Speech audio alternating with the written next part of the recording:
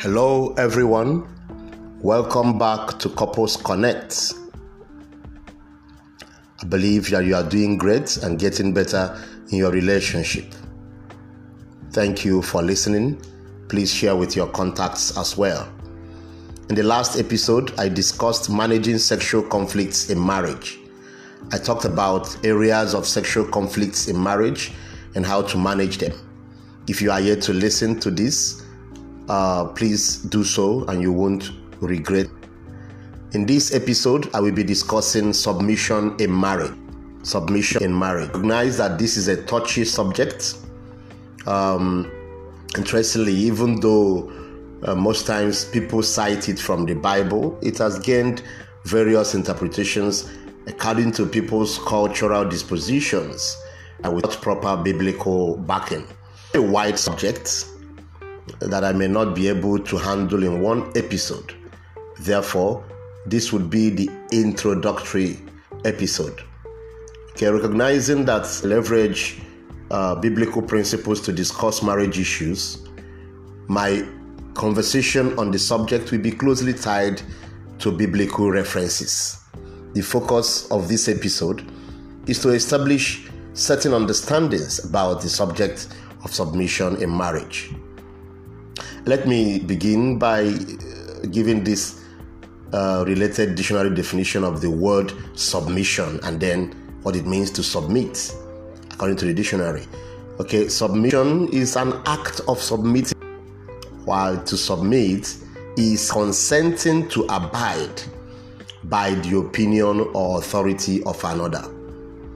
Okay, so we can say that submission in marriage is consenting to abide by the opinion or authority of your spouse. So when you get married to someone, you are consenting to abide by their opinion. The next point right now, what submission in marriage is not.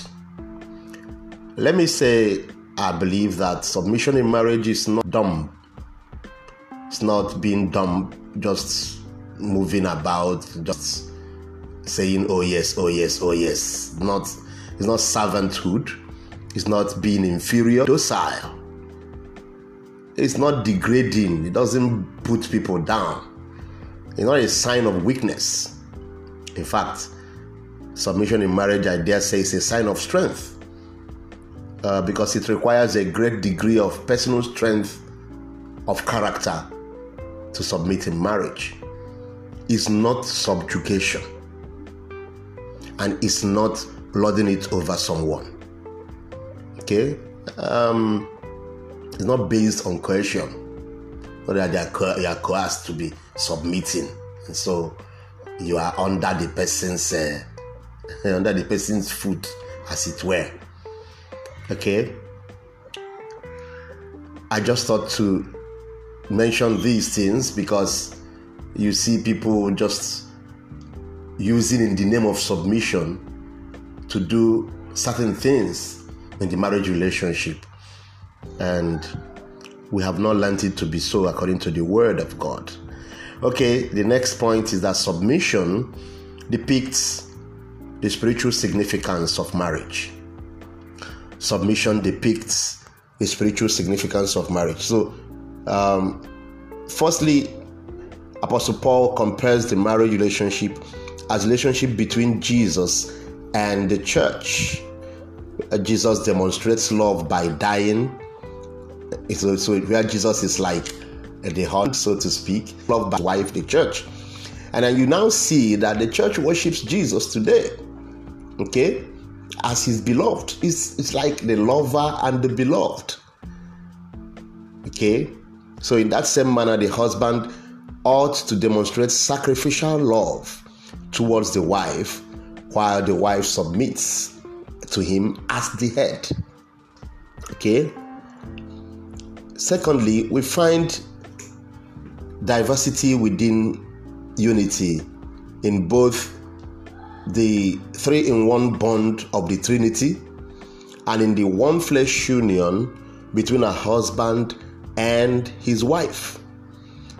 So you see, the Father, Son, and Holy Spirit are fully equal in the sense that all three are God. At the same time, there is a certain hierarchy in their unity. So you hear Jesus talk about, I and my Father are one, talking about his equality with God. But he still takes instruction from God. He said, I do nothing of my own. Of what I hear, I do. Okay? The relationship is not master-servant relationship. So in the oneness of the husband and wife, there's a hierarchy of the husband's headship. God gave that hierarchy. The husband is the head. Though the personality of the spouses is of equal significance in marriage, the wife is to accept the divine authority of the man as the husband. Okay? The next point is that women and men have equal worth. So where we ended the first one, we're starting this one. Both have equal worth. Okay, scripture testifies of the quality of husband and wife in terms of their person and value in the sight of God. Their person and value in the sight of God. In Christ, there is no male, no female. Apostle Paul teaches this in Galatians 3:28. Also in 1 Peter 3 verse 8, the Bible shows that both are equal partakers of God's grace. So it's not that the man received God's grace, the wife did not receive it. You receive God's grace and then give to the wife. No, both are equal partakers of God's grace.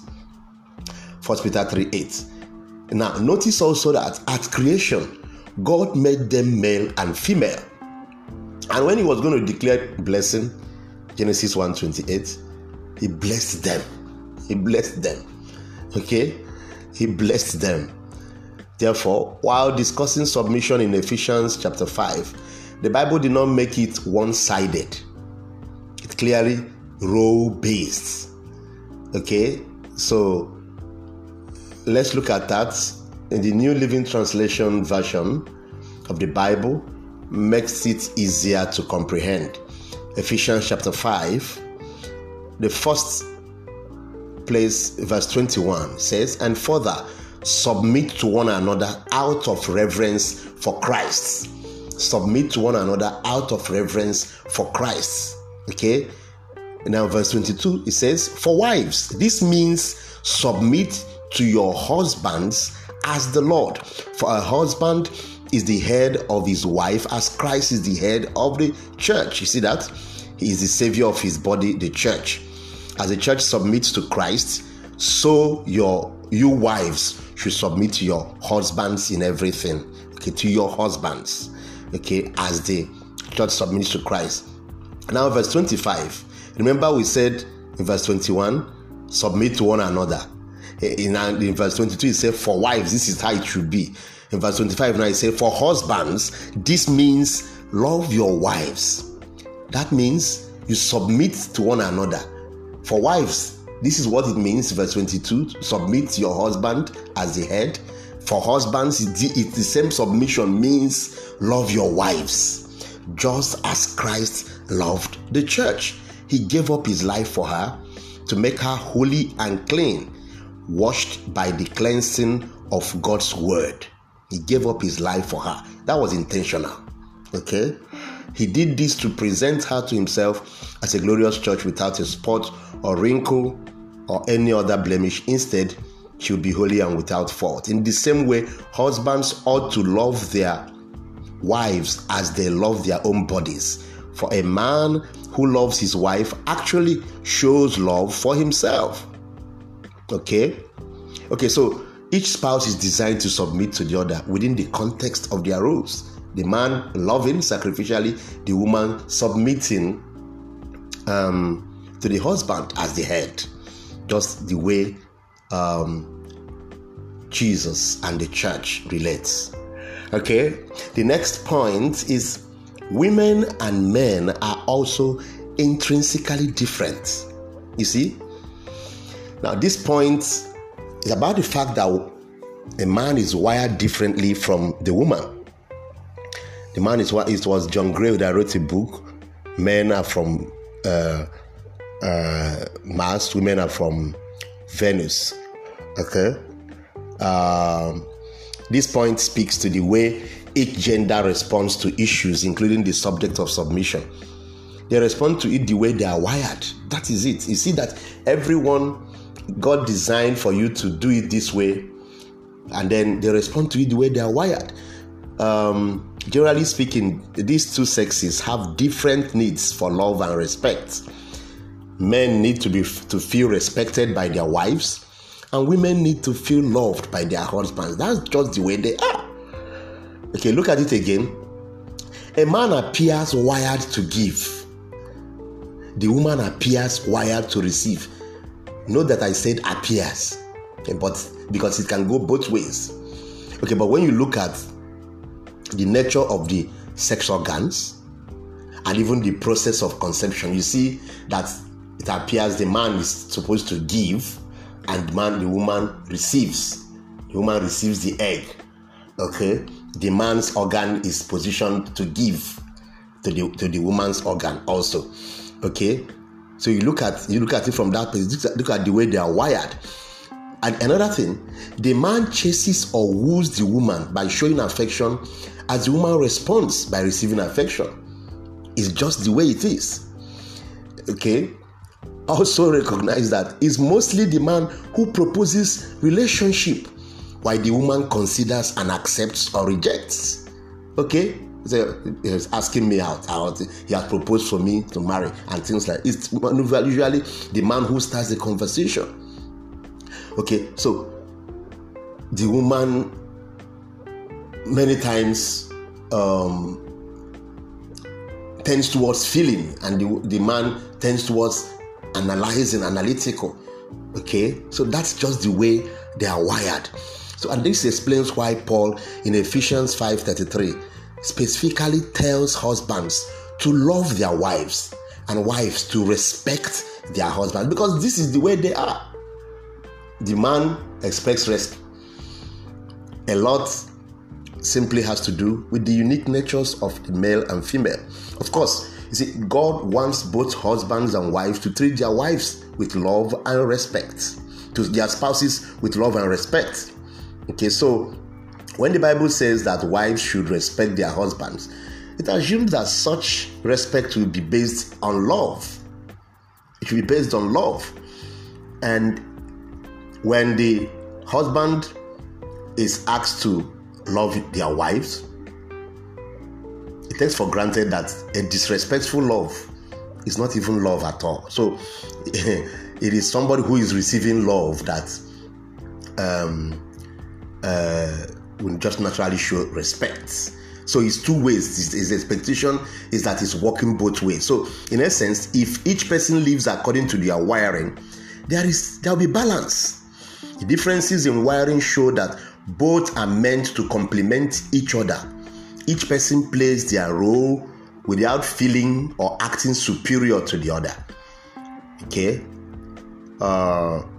When a Christian husband and wife learn how God has wired them to complement each other in mutual submission, they reflect the love that exists between Christ and his bride.